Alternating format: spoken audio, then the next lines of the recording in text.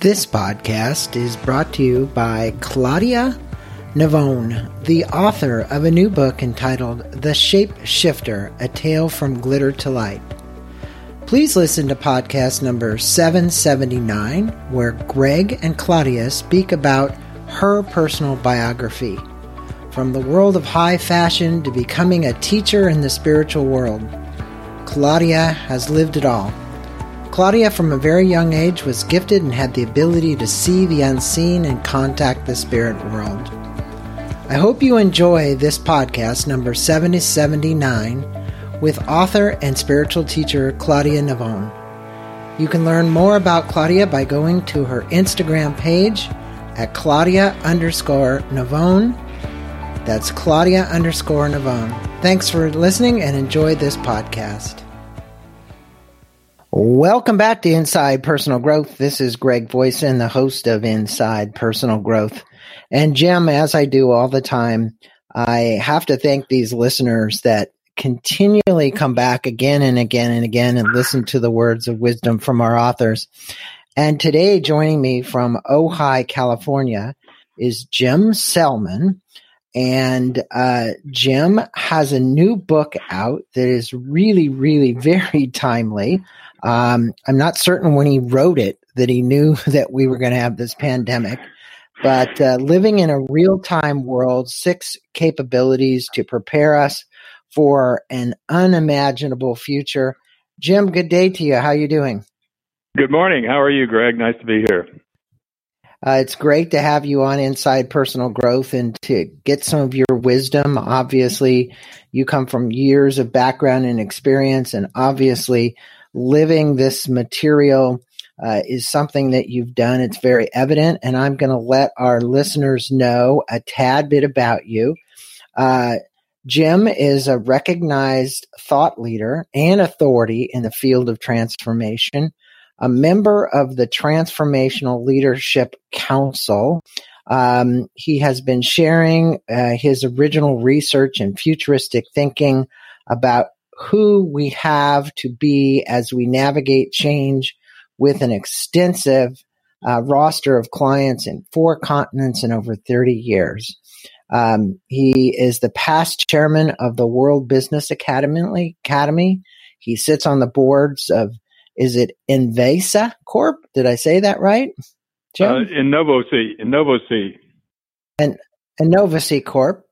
Open Blue, 2 businesses at the leading edge of emerging aquaculture industry. He's the founder of the Eldering Institute. That's www.eldering.org, and is a frequent blogger at the Huffington Post and at sereneambition.com. You can find him there. He recently initiated a new venture, Real Time Futures, as a different kind of think tank dedicated to helping clients think outside the box. Well, Jim, a pleasure having you on. And really, at this particular time in our history, there couldn't be anything more important than thinking outside the box, because we certainly need that in this day and age. And in the preface of the book, you speak about how we are living in perplexing times. And in the middle of this pandemic, probably not much more so challenging. And we no longer have the luxury of time to prepare before the next thing's fired upon us. And I would say, I've been on the planet a long time like you. It certainly seems like the older we get and the stuff that's coming at us seems to be faster and faster. You also state that we need to embrace every moment, but that this process can be difficult. What advice would you give our listeners to help reduce the anxiety that they really could be facing right now about our current perplexing times? Well, Greg, first of all, thank you very much. You mentioned in the introduction that I wrote the book before the pandemic, and it's true. I had no idea what form it would take, but I was reasonably clear, and have been for a while, that we are in the middle of some kind of major reconfiguration of our notions of reality. We could call it a paradigm change or a shift in our worldview. But lots of stuff is going on, and as you just said, it's happening faster and faster. When I talked about the perplexing times, I guess what I'm saying is that I think most of our assumptions about almost everything are being challenged and in many cases, frankly, just totally overturned. Things that we took for granted before, things that we even have thought of as common sense, are no longer necessarily serving us. And as a consequence, we're having to rethink how we think. For example, I usually begin some of my workshops by saying, what would you be committed to if you weren't limited by what you think limits you? And I think that statement pretty well captures the essence of what I mean by perplexing times. Do we really have a choice about the future? Do we know how to learn about learning? Is knowledge really what we thought it was for most of the last few centuries? Because all of this insight into ourselves and into our relationship with life and the world is now sort of emerging and being explored as we speak. Yeah, it certainly is. As you watch just whatever media you watch, I don't care which one, I'm not trying to be political here, or you see what's going in Times, we're hearing a lot of conflicting reports, not only about the virus, but our economy, where it's going. Steve Mnuchin coming on almost every morning on a program and speaking about it. And it gives us, good leaders really need to have not only this level of certainty within themselves as they speak, but to do it with honesty and integrity. And I think that's really important. And you mentioned that at a deeper level, we have some profound blind spots and touch questions that we need to contemplate. What are those questions you believe we should be trying to answer at this particular time, whatever they might be? Because there's a lot of deep questions we can ponder about life, death, our existence on this planet. What are a few of them that you're thinking about right now as a thought leader? Well, it's interesting, Greg. Sometimes people think that I'm a bit too philosophical. On the other hand, I'm a fan of the notion that we live our philosophy whether we think philosophically or not. That our philosophies of life and our philosophies are pretty much a product of questions that human beings have been asking maybe since the beginning. There are variations of who are we, what's happening in the world, what's possible, et cetera, et cetera. And I think these questions are the answers to these questions are a lot less important, I think, than the questions themselves, because the questions tend to pull us out of our ego. They tend to pull us out of our historical way of thinking, and they open up new horizons and new relationships with life and the world. So when I ask the question, for example, what would you be committed to if you weren't limited by what you think limits you? Most people don't walk around thinking about their limitations. Their limitations pretty much define what they think. And as a consequence, by just asking that question, people say, aha, my assumption is that I can't do something. Where did that assumption come from? And is it possible? Right. Is it possible? Now, one of the things that I talk about in the book, and I also use in my own work, is the insight that possibilities do not exist in reality. By definition, a possibility is not real. If you could prove a possibility, it would be an example. So consequently, I'm generally helping people rethink how they think so that they have more possibilities in their world. And if they have more possibilities, then they have more choices. So my general orientation, both in the book and in my work, is really to ask people to consider and take a point of view, not whether it's true or false, but is there more possibility looking at the world one way than looking at the world another way? which is really the essence of the book. Wouldn't you say that, I know in the book Sapiens, which I'm pretty certain you've probably read, Absolutely. He refers to it as our shared imagination. It's our collective shared imagination.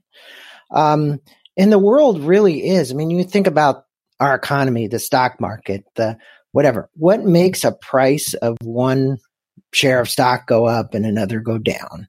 And again, it's the whole concept of this being made up. I'm sure it's pretty hard for people to get their hands around.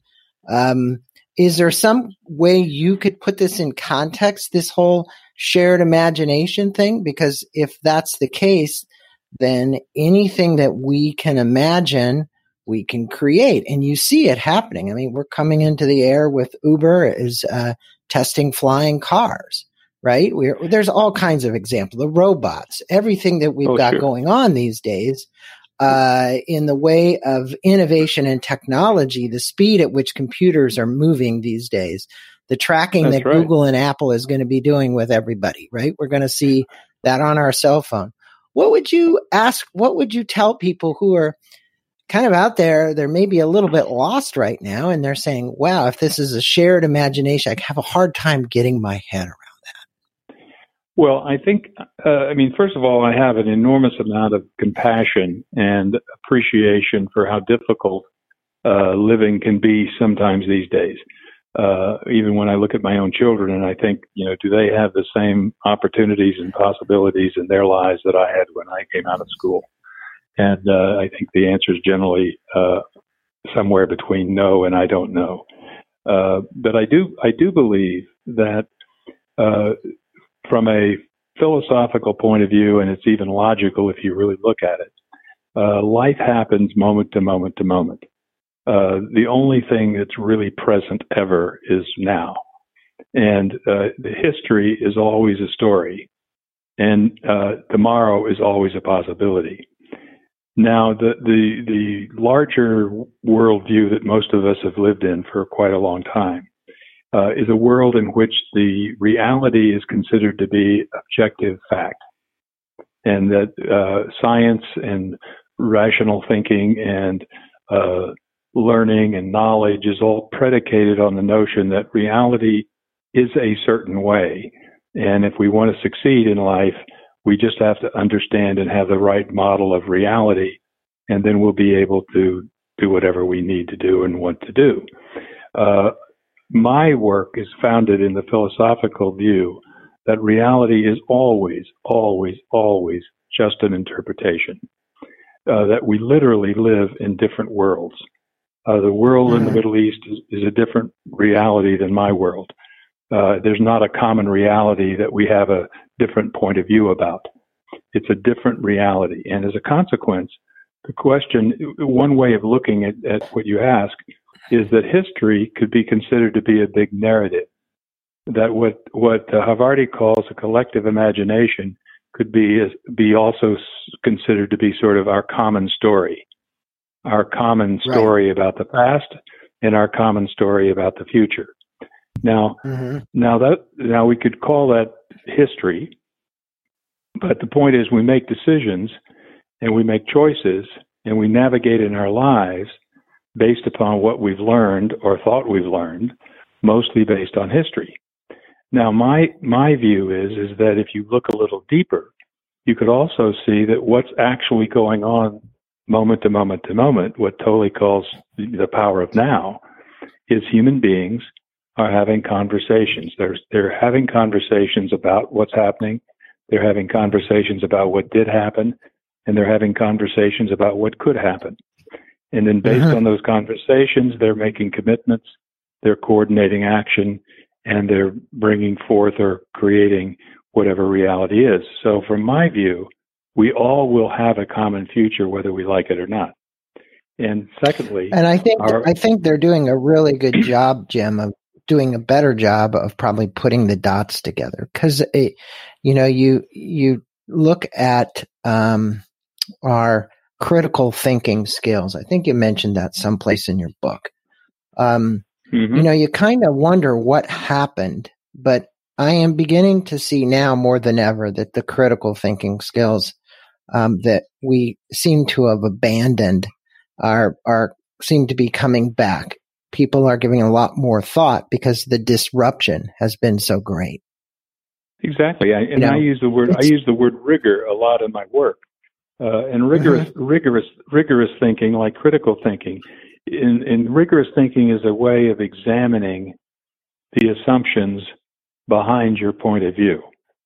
I don't think there's such a thing as the truth, like the right, true interpretation of life. But I think we have different views of life.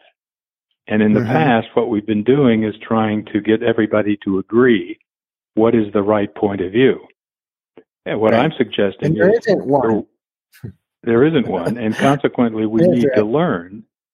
We need to learn how do we coordinate our differences in the interest of a common future, rather than try to resolve our differences in order to force feed some kind of homogeneous, interpretation.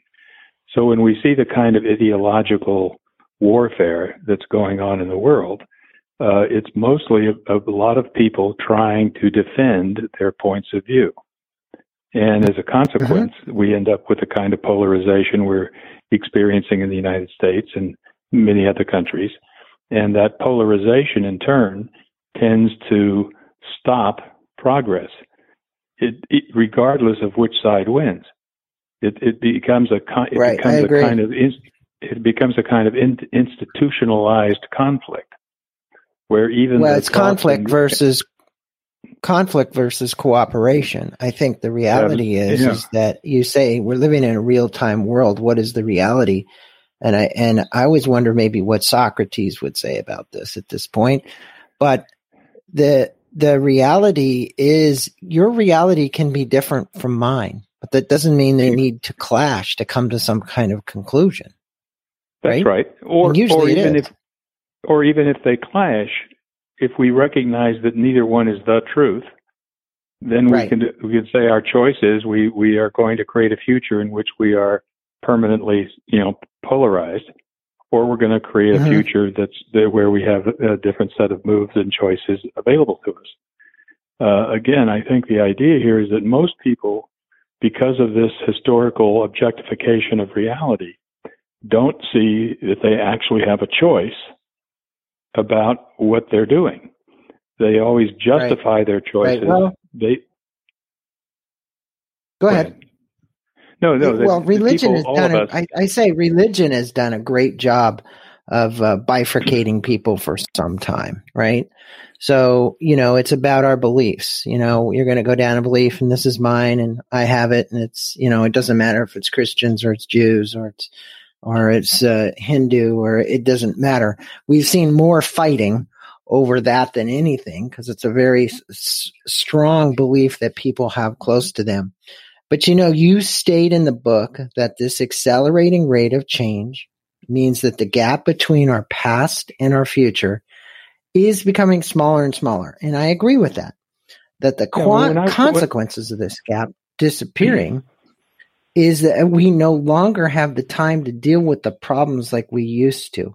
What choices do you believe we need to make or alter the course of our future of the earth as we know it? You outlined 7 of them in the book that I remember, and it might be a great place to kind of comment on those, Jim, because people would want to know.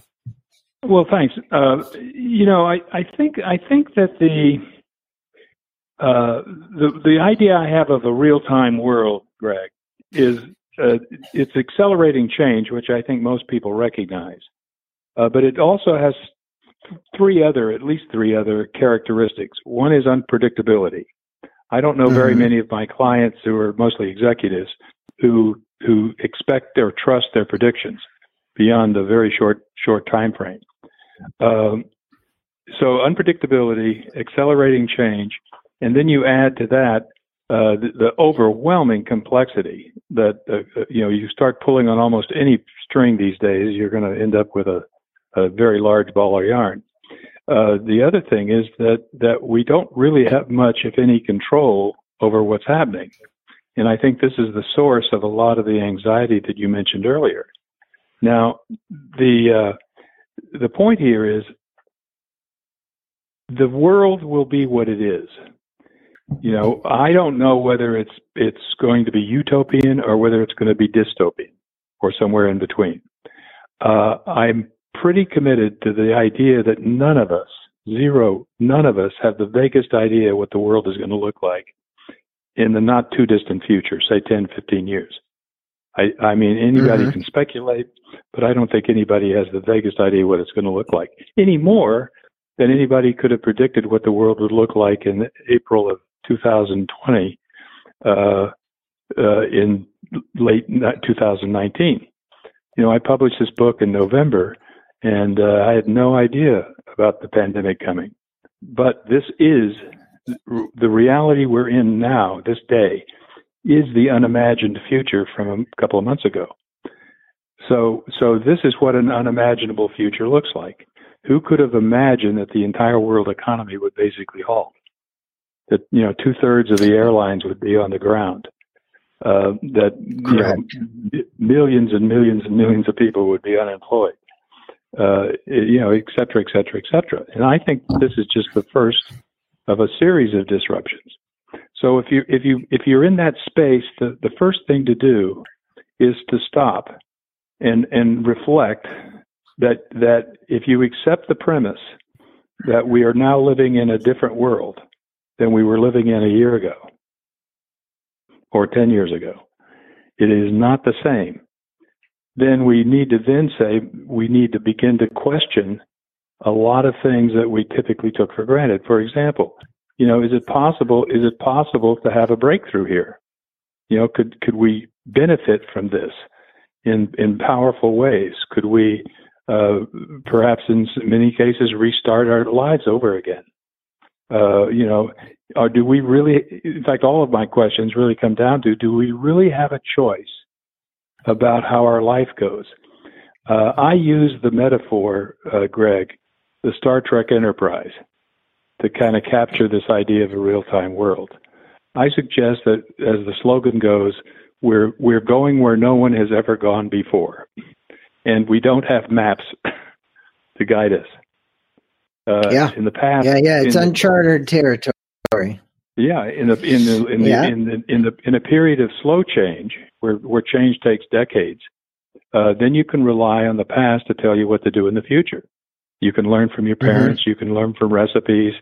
You have the leisure to have debates and think about it and reflect on it and so forth. But if life is coming at us, what Ortega de Gasset called point blank, if life is fired at us point blank, day to day, minute to minute, then we don't have that luxury, as you mentioned earlier, to ponder our thinking. We have to be in action all of the time, just like on the Star Trek Enterprise.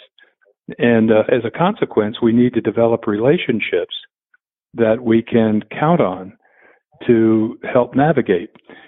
Basically, the navigation in the future is going to be, and it's always been this way to some degree, a function of what are we committed to.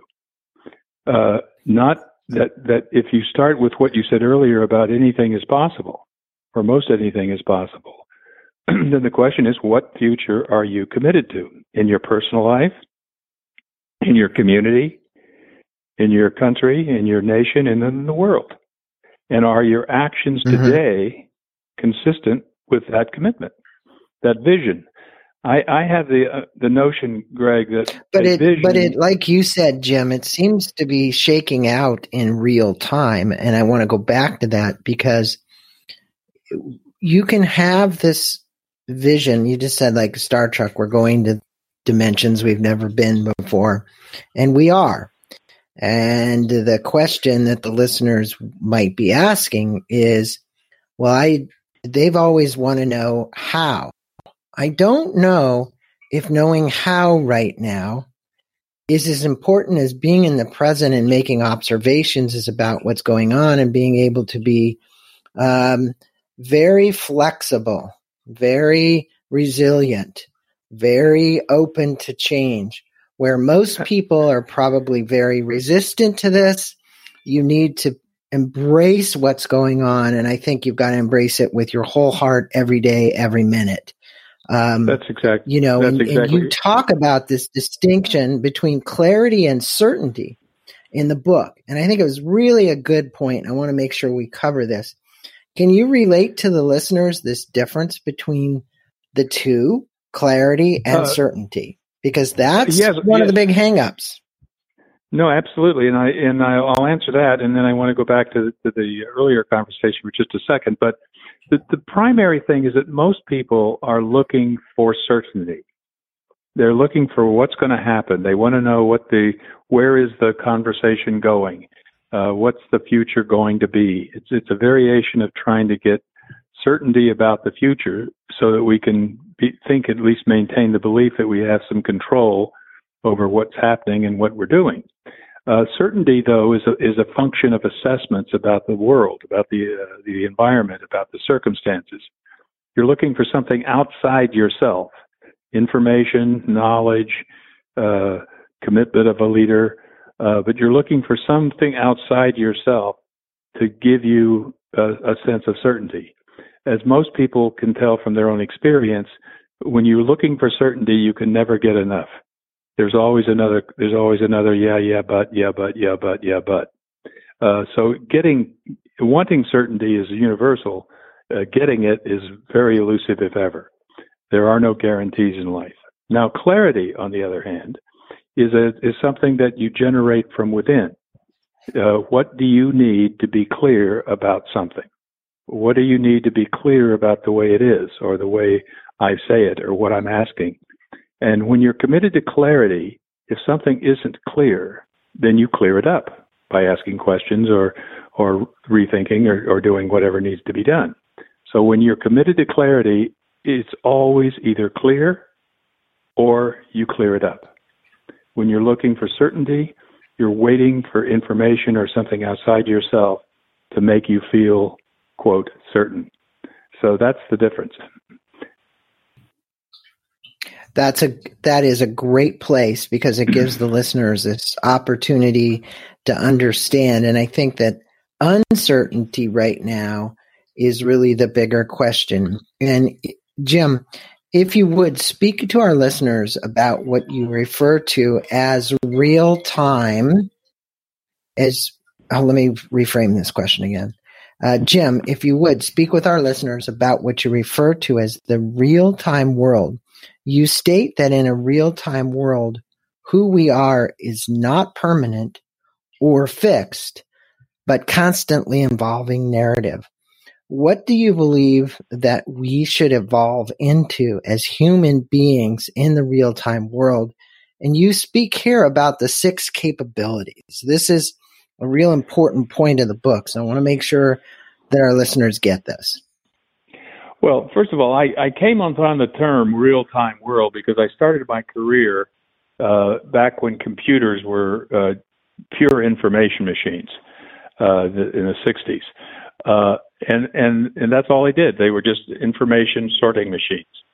At some point, the gap between the inputs and the outputs got smaller and smaller. And when that gap, for all practical purposes, disappeared, that's when the term real-time computing came into vogue. In other words, there was no discernible difference between what the computer was doing in terms of inputs and outputs. That gap had disappeared. Now, in that moment, the computer, as a tool, transformed from an informing machine to a performing machine. Now, what I'm suggesting is that we're in that kind of a transformational moment in history, okay, where the world is changing faster than we can comprehend it. And more importantly, where we can't rely on our history to tell us what will happen or tell us what to do. And as a consequence, we have to more or less be in action and present in profound ways like never before. Sometimes I also use the metaphor of being a sea captain or being in a sailboat in the ocean. You don't have control over the weather or the waves, and you still want to get from point A to point B. Or if you go in history, if you're an explorer, you're crossing the ocean and you're not sure what's going to get there. But you have to deal every minute of every day with the weather, with the waves, in order to navigate and make the various choices that you need to make. Now, my claim in the book is the following. One is that human beings, all of us, have an enormous reservoir of innate capability that many of us have not developed. Some of us don't even know we have. I often use the notion of the ability to read. The ability to read is a capability that's implicit and innate in every single human being, short of brain damage, I suppose. But the point is, every human being has an ability to read, but not everyone is literate. So whether you can only sign your name with an X or whether you can read the Encyclopedia Britannica, the amount of literacy is a function of cultivating a capability that's already there. Now, in the book, when we talk about 6 capabilities, there may be many more. I'm sure there are. But I've identified the 6 capabilities that I think are most essential for us to be prepared for what's beyond our thinking. So just as the pandemic was beyond our thinking 6 months ago, are we prepared for what might show up in 2021 that we're not even able to imagine at this moment? And the capabilities that I speak about, there are 6 of them. The first one is a capability of acceptance, the capability of allowing life and the world and your environment to be the way it is, to not have to understand it, not have to control it, not have to do anything with the experience of life that you have, but simply allow life to happen on life's term. I call this sometimes the art of surrender, where we're simply no longer trying to make life happen, but allowing life to be what it is. Now, I also make it very clear, surrendering is an action and a choice. That's different than succumbing and being beaten down and oppressed and defeated by life. That when you're playing a game and you realize that there's no possibility of winning, then the appropriate move is to surrender. Because you can't start a new game until you stop playing the game you're playing. Now, I want that for your listeners is really the point. If you're going to accept the premise that you can't predict or control the future, then the question is, what future are you committed to creating? And in order to do that, you need to accept that whatever you've been doing isn't producing what you want.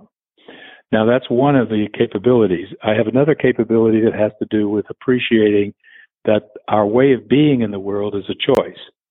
That it's not some kind of a abstraction or some kind of a theoretical idea. That every human being lives in some context or another, and the name we typically use for that context is being, our ground of being, where we're coming from. You could psychologically call it perhaps your deep attitude, but the point here is there's always a background that's organizing and informing whatever we're doing day to day. I have another capability which has to do with learning and appreciating that there is so much complexity and so much to learn in the world that almost anything that you want to know is going to either require a huge amount of effort and time, or and it may very well be obsolete by the time that you learn it. So we need to develop a kind of what I call situational learning, where we can work as teams, for example, to appropriate knowledge, information, background, history about any subject that we particularly want, but not necessarily have to digest it and have every individual acquire a deep understanding of it. That our capacity for collective learning is now emerging as a skill set in its own right, and yet that's also something that's innate in every one of us. Everyone, I think, would agree that communication and relationship are absolutely fundamental in life, and yet I think many people don't appreciate that relationship is a competency. I also think that many people don't make a distinction between communicating in terms of coordinating our commitments and just exchanging information back and forth. So I open up that in the book as well. And then finally, the probably my favorite chapter is to appreciate that throughout history, there's always been a sort of central organizing idea that the civilization or the society is organized around. So, for example, in the Middle Ages, it was personal salvation. And in the Renaissance, it was something to do with beauty and art. And in the industrial era, it's been about production and control.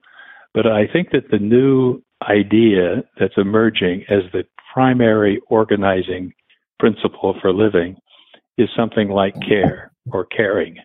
It's about really appreciating that in the world, in a real-time world, in a world where there's so much at stake and there's so much complexity, it's critically important that whatever we're doing and with whomever we're doing it with, that we're doing it with a sense of care for each other, care for ourselves, care for our environment. And it's in that taking care. I'm not talking about emotion here. I'm talking about the kind of care that an artist takes with a stroke of a brush on a canvas, or a machinist takes with the refinement of some tool that he or she may be building. And it's that taking care of with the kind of human attention to detail and the sensitivity and sensibilities for one's medium in which they're living that really begins to, I think, unite us, and perhaps has always united us. That the kind of solidarity of humanity, the kind of resolving the paradox between the freedom of the individual and the interest of the whole is now starting to, I think, come together in a context of care.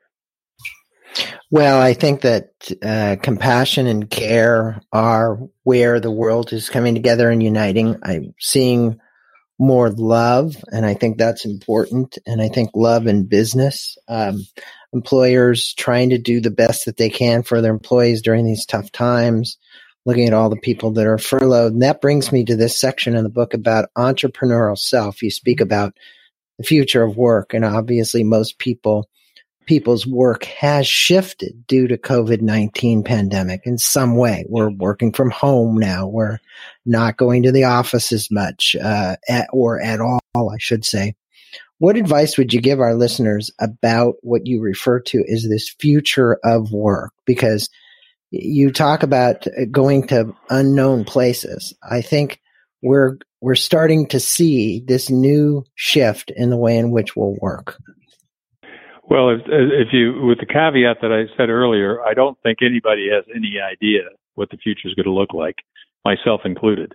So I don't really know what to say about the future of work. Now, having that caveat, I do believe that the earlier insight, which is that we're always creating reality minute to minute anyway, that entrepreneurs are pretty clear about that that entrepreneurial way of relating to life is a way of life where you're basically making it up and creating it every day.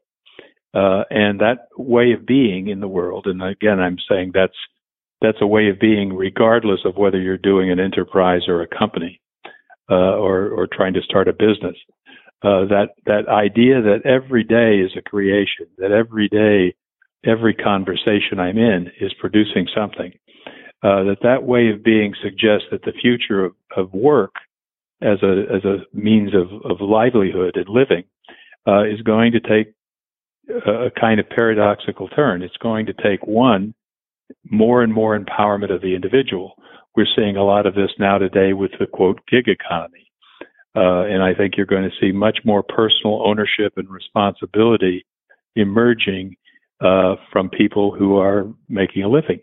I think the idea that a company has a job that I'm going to fill is beginning to break down. I think the concept of a job where the corporate entity is the owner of the work and that you are being paid to do their work is also dissolving. So I think it's becoming much more about the personal individual in life and what do you have to offer. So the question everybody should be asking is, what is my offer in the world? Not what kind of jobs are there for me to fill. If I'm clear what my offer is, then the next question I would be looking for is to whom am I making this offer? Who needs what I have to offer? And so I think you're going to see a lot more of that kind of individually motivated and driven kind of thinking, even when we're doing it within a corporate context.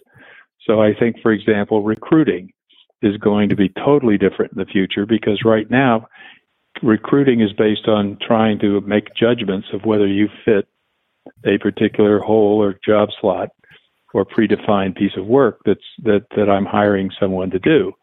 In the future, I think recruiting is going to be much more of a dialogue between people who are trying to get something done and people who have something to offer to help that happen. So rather than, I have a job as a salesman, would you fill that job or not? And do I think you have the background to do it? It'll turn much more in terms of, okay, I want 3 new customers. What do you got to say? And if you have an offer that'll help me get 3 more customers, then you're creating your own job. And you're coming into work owning the job. You're not trying to fulfill a procedure that was already predefined by some expert. Mm-hmm. So that's the kind of thing that I think is emerging. Oh, it certainly is. And I think that is a huge paradigm shift for people to get their head around. It doesn't matter what occupation you had or where you are. You're going to have to step up to the plate more now than ever and give more of your initiative to it, just like you said. And you mentioned that as we communicate in conversation, we're creating or recreating our relationship with the world. And in the book, Real Time World, authority has less and less power. We just were talking about that. There is little or no time for order giving and taking. We have to trust each other implicitly, you said. How do you envision our world, and how do we need to change the way we communicate with one another to be more inclusive and understanding of one another so that we can make this trajectory into the future or into places unknown easier for us to comprehend? Wow, that's a pretty huge question. I think a short way of orienting ourselves to that is that if you accept the premise that every conversation you have is going to produce some result at work, at home, that there are no neutral conversations. Even if a conversation is caca and doesn't produce anything except maintain the status quo, that itself is a result. One of my bigger concerns is that there's too many people that are now talking about reality, having conversations about what's happening that isn't having any impact on what's happening. It's the difference between having a conversation about productivity and having a conversation that produces something. Now, what I suggest is that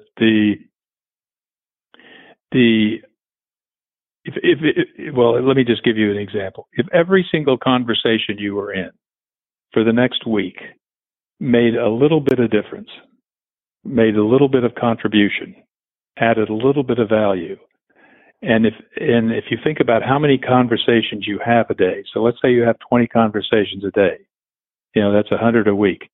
And if you have 100 or 140 a week, and if every one of those conversations move the needle just a little bit in the positive direction, and if the people you talk to, each of the conversations they had moved the needle a little bit, it doesn't take you very long to see the kind of exponential change that you could have. And it's that kind of change that could change the world. Margaret Mead once said, never underestimate the power of an individual to change the world. In fact, that's the only way it ever happens. So I'm suggesting that the medium by which this new reality unfolds, or the possibility of large-scale global transformation, is very real for me, and that's really what I'm trying to inspire in the book. Not giving people answers about the way it could be or should be, but to give people clarity that they actually have access to the actions that could make a difference. Oh, so important too, because you're actually asking them to ask questions. And I think as a podcast interviewer, one of the most important things I can do is ask profound questions of my authors and their work. And I think every day I get on and do a podcast, I learn more and more. And I think importantly, like you said, don't rush to what reality is. I think you have to take the facts in. You have to process them in whatever way you can, and then make those decisions knowing those decisions are right. That goes back to those critical thinking skills, because more than ever right now, I think people need to use those skills. And so how would you like to wrap this interview up? Go ahead. Go ahead. Just a quick thought. One of the big insights that the book is built on is the idea that the individual is only able to make a commitment. Commitments are only made by individuals. The idea we commit's not possible. You commit, I commit, and we can align our commitments. And that's the way the realities are created, by making commitments. By the same token, none of us can fulfill our commitments by ourselves. We always need other human beings to fulfill our commitments. So consequently, that's the resolution between I, the individual, and I, the community or the relationship. And it's in that foundation that we're able to create this future together. And if I were going to end the interview, Greg, I guess I would leave everybody with one of my favorite quotes by Helen Keller, which is that life is a great adventure or it's nothing.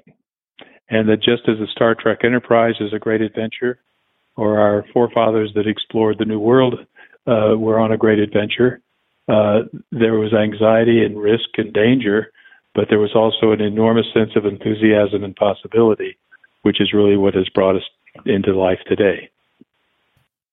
Well, you certainly give people an opportunity to embrace uncertainty with this, but you also give them, I want to call in some sense, a format, a context in which to do it in. So living in a real-time world, we've been on with Jim Selman. He's the author of the book, 6 Capabilities to Prepare Us for an Unimaginable Future.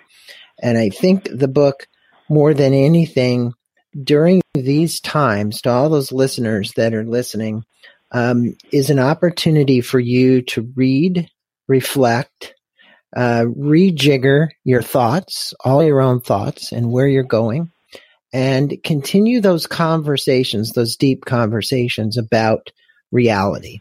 What is it really? As we said before, we talked about the book Sapiens and the fact that it's our collective imagination. And I think, what is the collective imagination and where are we going? And Jim, it's been a pleasure having you on the show, giving our listeners a little bit more thought-provoking questions about reality and about where this real-time world is going. And I appreciate you doing that. Thanks for being on. Well, it's certainly been my pleasure, Greg. Thank you so much.